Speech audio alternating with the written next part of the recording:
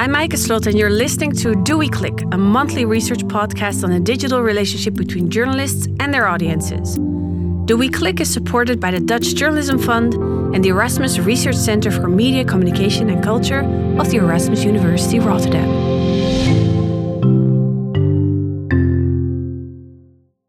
This is episode 13, and I have a visitor. Maaike Olij, creative consultant, journalism and media expert, and writer of a book about the audience's news needs, is in the studio to tell us everything about how you can best reach them.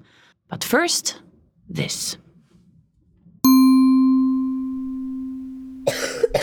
My 4-year-old son has a cold, a slight fever, and is coughing a lot.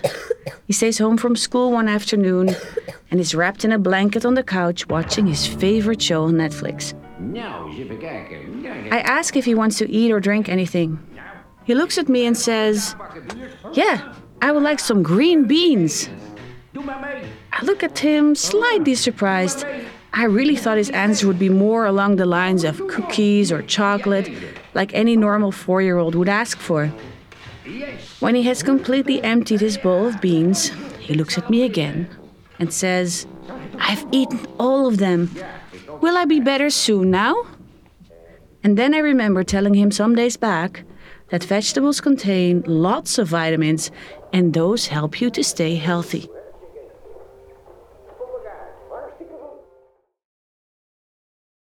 Sometimes people surprise us with their choices. This is also the case in journalism. When I ask journalists what their audiences click on, they often come up with accidents, stories that contain celebrities, violence, or animals. But sometimes audiences surprise us. When that article about that new building regulation is going through the roof, or that in-depth interview with that politician, or the background story about farmers in Croatia. But why are we surprised when that happens? Maybe because we underestimate audiences. In any case, it's important to know more about your audience and what drives them than just their age group and where they come from. Let's abandon stereotypes and old-fashioned assumptions about specific target groups.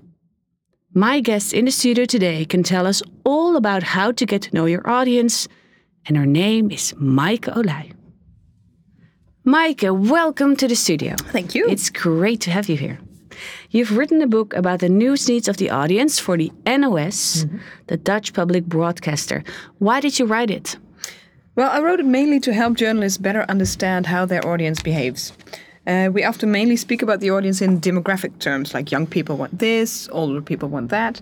But this ignores the fact that there are actually some universal needs that are not really dependent on how old you are. And I think if you manage to address these needs with like great journalistic products, you can really build a relationship with your audience. And this relationship, I think, is very necessary in a time of a media overload, declining loyalty in terms of news routines. Therefore, I argue in my book that you can only take the audience seriously if you genuinely understand what drives them, what they need. Then you can think about how you can give that in the best possible way. And even though the book dates from 2016, I think the subject is still very relevant and recent. Journalists are still inclined to believe, that, for example, young people have a very short attention span and can also binge watch. And they translate this into something that is not entirely true. Like, for example, for young people, news should always be short and snappy. Indeed. So it's safe to say that it's tremendously important for news organizations to be really well informed about what their audiences want. Yeah, I think it's crucial. As said, there is so much content on offer that you can't afford to make only things that you want to make yourself. You also have to think about how, when, and where it reaches your audience. And therefore, you have to listen to them and really try to understand them. Because for all organizations, also public broadcasters, having a certain impact is an important goal. You want your content to matter. And sometimes this is because you have reached a lot of people with your content, but sometimes because it has actually led to change for this one person or for society on the whole. In 2018, I published a research report for the European Broadcasting Union, the EBU, on the relationship between news organizations and their audience. And that was called 50 Ways to Make It Better. And one of the conclusions of that report underlined, again, the fact that it's incredibly important to have a good relationship with your audience. Because, first of all, it makes you much more trustworthy if you have a good relationship.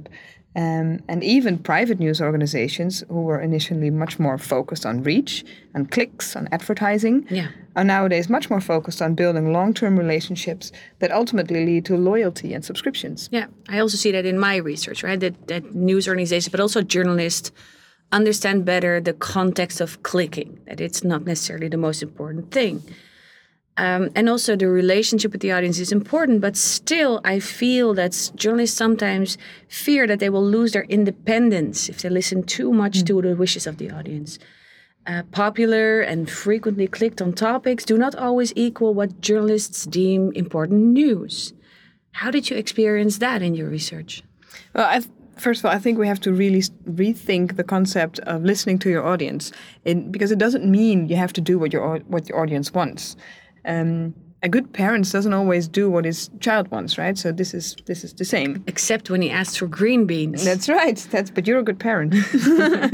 No, but good parents and good journalists should listen and observe and try to understand why a child or the audience says something or asks something or does something.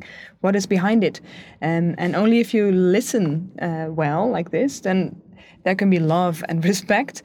I don't know, it sounds a bit exaggerated to talk about love in the context of journalism, but I think you really have to want to understand your audience in order to really connect with them.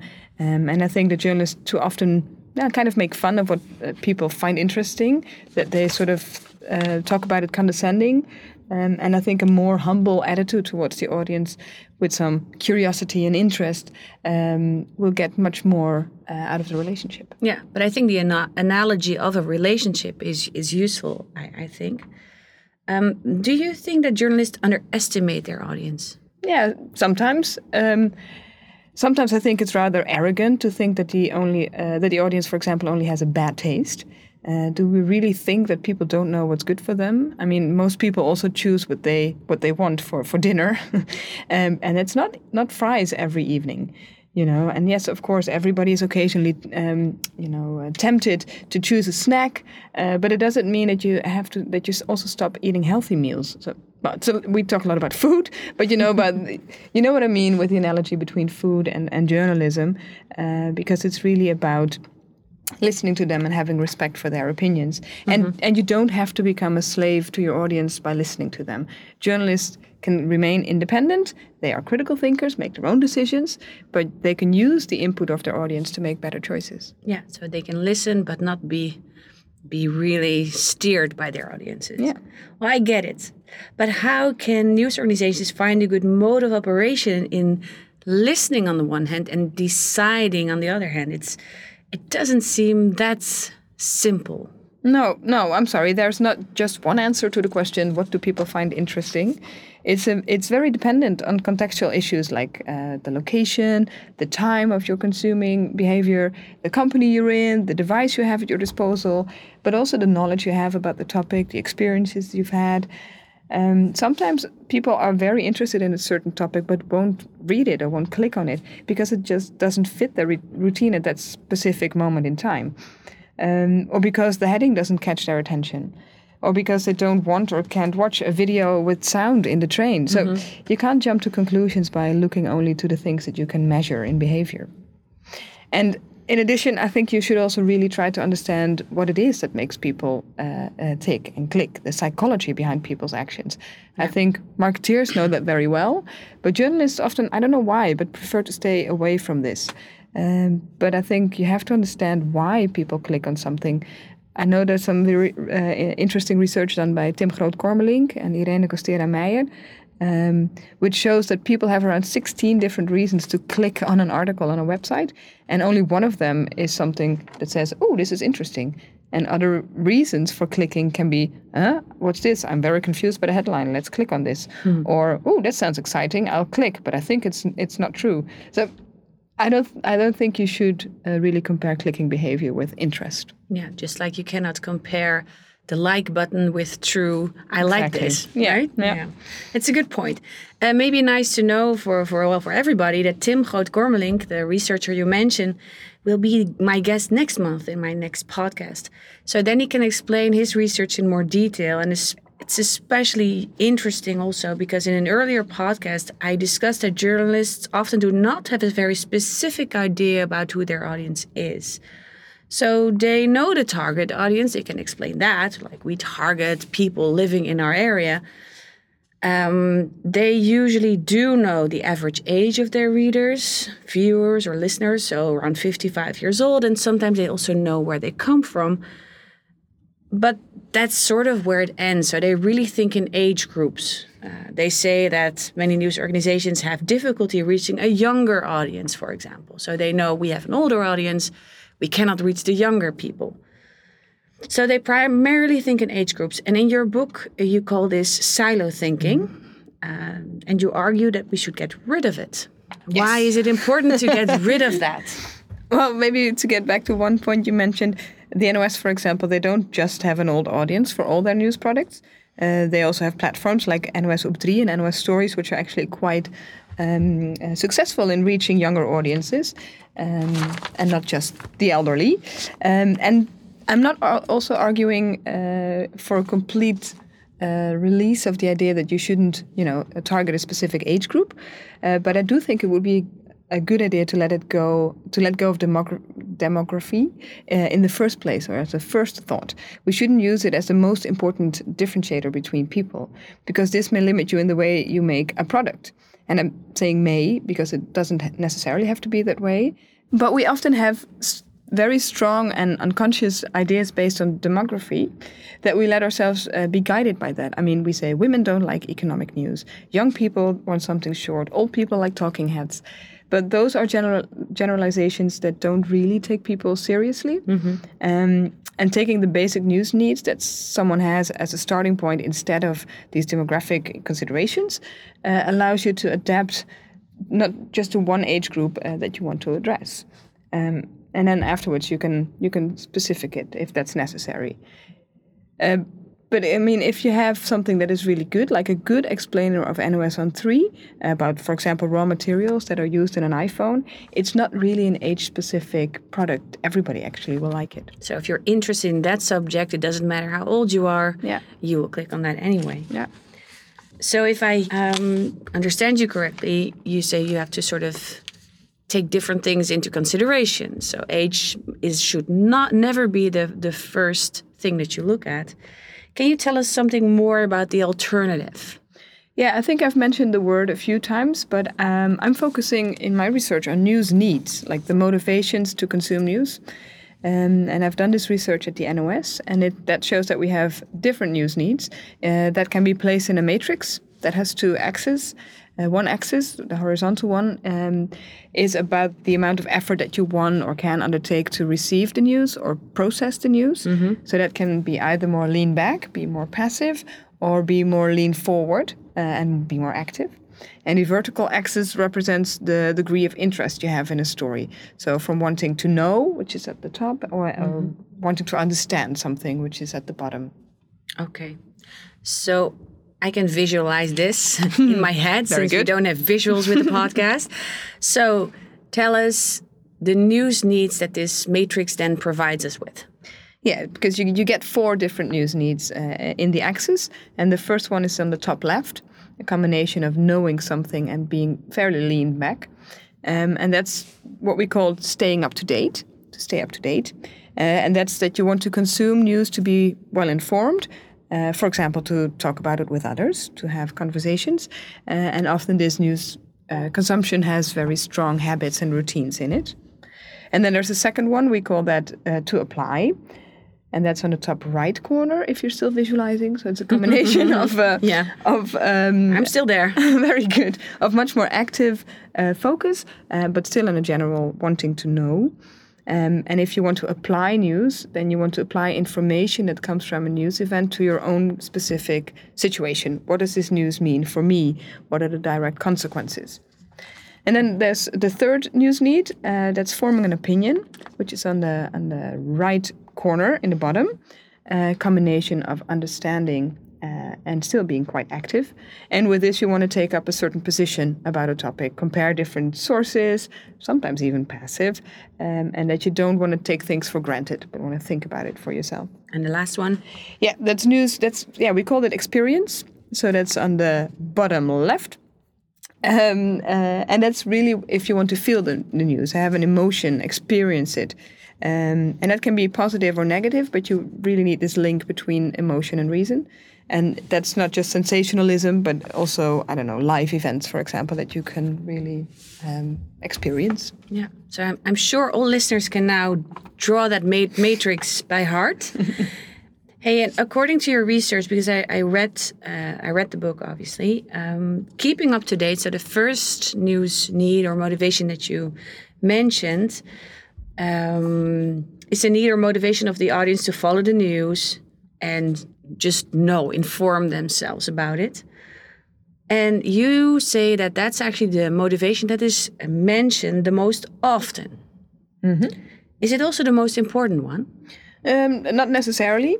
Keeping up to date is, we measure size by counting the moments on which this news need is felt or on which you have these news needs. So the fact that it has a bigger volume says that it's the most, during a day, the news need that comes up most of the time. But it doesn't mean that this need is also the most important, because the impact can be much lower. I mean, you can watch a television news program every day, largely based on routine, and that may take a lot of minutes, but then forget what is actually said in the broadcast. But you can also, see a viral of a satirical news show once, maybe on YouTube, and can still exactly, give the whole recount of the video 3 weeks later, because it had much more impact. Yeah, and tell all your friends about it. How cool it was. What you've seen. Yeah. So volume of needs is not the same as impact. All right. But what consequences does that then have for news production? What should journalists take into account then? Well, if you want to address, for example, the news need of stay updated, that you need to be aware that people have many routines in which they consume news. They have certain habits that they have developed. And within this news need, they're looking for overview and relevance. Like, why do I need to know this information? Why is it important? So if you represent a news brand that lends itself to this basic news consumption, like, news apps, radio bulletins, television news programs, or even the old school teletext. It still exists. And it's still popular. Yeah. Then you should also primarily focus on selecting news and providing an overview, not just give everything. And make clear what the relevance of your stories is, and answer the first questions that people have, not the most complicated one. Yeah, you see that very often now, right? That when something big happens, that journalists also provide the context and the basic information that we have to take out of this news event. And then the other three, that's applying. It's like the weather. I want to know whether it is outside, do I have to take an umbrella or something? Experiencing and also forming an opinion, they are all less common in the overall picture of motivations. But I assume that news organizations still have to respond to these three needs as well. Yeah, because, actually, like we said with the other news need as well, they might be less common, but the impact of these needs can be big, or bigger even. If you have had a tool that is really super handy when making an important decision, which is good for applying, or a video that made you look at something completely different, so you now have a different opinion, or, a podcast that made a really deep impression, these can all be very valuable experiences for you. And, by the way, I don't want to promote the fact that news organizations should necessarily serve all the various news needs. I think you can perfectly choose something, and maybe one or two of the news needs, as long as you know what you want to do and that you have an idea of what you want to give to your audience. Yeah, so it needs to fit also with who you are as a news organization. Yeah. Yeah. You also mentioned forming opinions. You've explained it before. It's also can be a very important motivation for people to follow the news, although it's not experienced as much as staying up to date. Now, sometimes you hear that our society, the debate seems to become increasingly polarized in social, political issues. And also news organizations receive a lot of criticism Not as much as in the US, but also in the Netherlands, you see that a lot. How can journalists stimulate their audience to form an opinion in a good and responsible manner without receiving the complaint to impose upon or influence their audience? Well, I think, first of all, that stimulating people to form an opinion by no means means that you impose a certain opinion on your audience. On the contrary, I mean, the public needs to form their own opinion, so you don't have to do that for them. In fact, it can be very beneficial to not communicate like a simple truth, but to show different perspectives. I do need to underline that this, of course, doesn't go for facts. I believe that there are some facts that we can't ignore, and it's really important that we have some factual information that we all agree on. Yeah. But apart from that, I think there can be different perspectives. And the interesting thing about this need is that there are many different journalistic products that are compatible with it. I mean, what I said before sort of argues for very factual, objective, and more guiding stories. Like, we don't have an opinion, but please form your own. But you can also have very subjective, opinion-forming, position-taking stories that can work well for an audience that wants to form their own opinion. They don't even always have to agree with you, but they use your opinion to better shape their own. And you can show various perspectives, I think, as well, without them biting each other. And you can guide your audiences without telling one truth. Yeah, as long as it's based on facts that are correct. Correct, That are definitely. correct. Now, I really like your idea of the matrix with these 4 different news needs. And I also know from experience that in academia, we also really like to put things into boxes because that makes reality way more clear in a way. But if you think about the user perspective here, are people always very aware of their news needs? No, certainly not. For example, the forming an opinion, that's not really something that people say like, oh, now I'm going to form an opinion about something. So it's quite often a latent need and you're not very focused on it. Sometimes people don't know even what to think about something when they hear or listen it or read it or maybe come to it by chance on a certain topic. But it can also be a very conscious need. So I'm sorry, I don't have a lot of like one clear answers. It can be both. But people are, for example, more likely to consume content on topics that they already know a lot about. If you read news about your own profession, for example, or the country of origin, you tend to follow that more and also prefer to look for news that represents your vision or opinion on certain topics. And I think this is something of all times, and it's also something very logical. And it doesn't have to be a bad thing. I mean, the idea of democracy is to have different views that coexist. So as long as we can live together, I mean, that would be nice. But journalism, I think, does have a responsibility here to ensure that the conversation that we all have is respectful and hopefully mutually beneficial. Yeah. The other need, the experience need, the need for feeling the news. That seems to be a motivation that's more focused on emotions than the other 3 needs. They're more service-like needs, right? And I'm wondering if news in this motivation is more like a form of entertainment. Well, it could be, but it's definitely not always. I mean, you can also experience something without being entertained. It's really about connecting stories with emotion so that people feel it. Like the picture, maybe you remember, of Aylan Kurdi, the Syrian toddler that washed up on a Turkish beach. Yeah, remember that. I mean, of course, this was by no means any kind of entertainment, but it was a story that really fitted the need for an experience, because that image really made you feel what the refugee crisis was all about and what it actually meant and what the implications were. So, yeah, I think it can, serve that interest. But I can also play a little bit the devil's advocate here, because if sometimes news can be a little bit entertainment, is that always bad? I think sometimes journalists are overly correct in this. I think if the journalistic part of the story is done correctly and ethically, what is wrong by making it, in its form a little bit more attractive? Like we have the show Zondag met Lubach, a Dutch news satire. It's perceived as super funny, but the topics it discusses are very serious and they have been well researched. So I don't think the one needs to exclude the other. No, I agree with you. You can have both. It can be entertaining or engaging, and it can also be informative and very high quality journalism, obviously. Do you think that this kind of journalism, the one that mixes journalism with humor or personalization, like personal stories or focus on experience, do you think it has become more important in our time? Not entirely, I think. After all, journalists are storytellers, and they have always been. I do think that journalists today have much more resources available to tell their story, which offers all kinds of opportunities.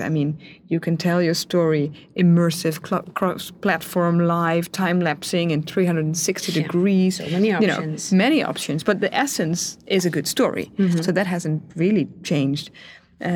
But perhaps there are more sort of these personal stories in the recent years. And I'm not really sure what kind of effect this will have. I can see that on the one hand, it perhaps reinforces the possibility for audiences to connect with a story because it is more personal. Certainly when they focus on serving the need, experiencing, or forming an opinion. But on the other hand, I think it may weaken the sort of the independence of the journalists and open risks of story bias and confirmation bias. But of course, there's always a doubt if independence ever really existed. So I do think there is room for it within the broad spectrum of journalistic offerings, but it's not the only way to tell a story. And you can find very good and very bad examples of it. So, sorry, no clear answer from me here. I think it's also great to not provide all the answers just yet, right? Then it would make life pretty boring. But yeah, it's a pity that we do not have this ready-made recipes for connecting with your audience. Good stories are the most important thing in journalism. That's what you really have to take into account when you're working, that you tell the story in a compelling way and that people also understand it. What do you think? And that's my last question. Are the core elements of a good story? Well, that's, of course, the ultimate question. And again, I don't think I really have a simple answer to that. Unfortunately, I think I could give it a go, but then I would actually speak more as a news consumer than as an expert, because now you come into the area of the journalists themselves, the makers, and I'm actually not one of them. I only know that you have to try to speak to certain needs of the audience, but how to do that? Yeah, well, that's sort of the job of the journalist. So good luck. Well, good luck, journalists who are listening now. I'm sure they have lots of good ideas about that. Maaike, thank you so very much for coming to the studio. That was really, really insightful and very, very interesting. Now, this was the last podcast from Do We Click this year. I wish everyone very happy holidays. And in January 2020, I'm back and Tim Groot-Kormelings comes to the studio to tell us more about the motivation of the audience to click or not to click. His research shows, amongst others, that needs and motivations are more nuanced than what the metrics tell us. I'm curious what we can learn from him. That was it for now. Next time, I'll tell you more. Will you click again?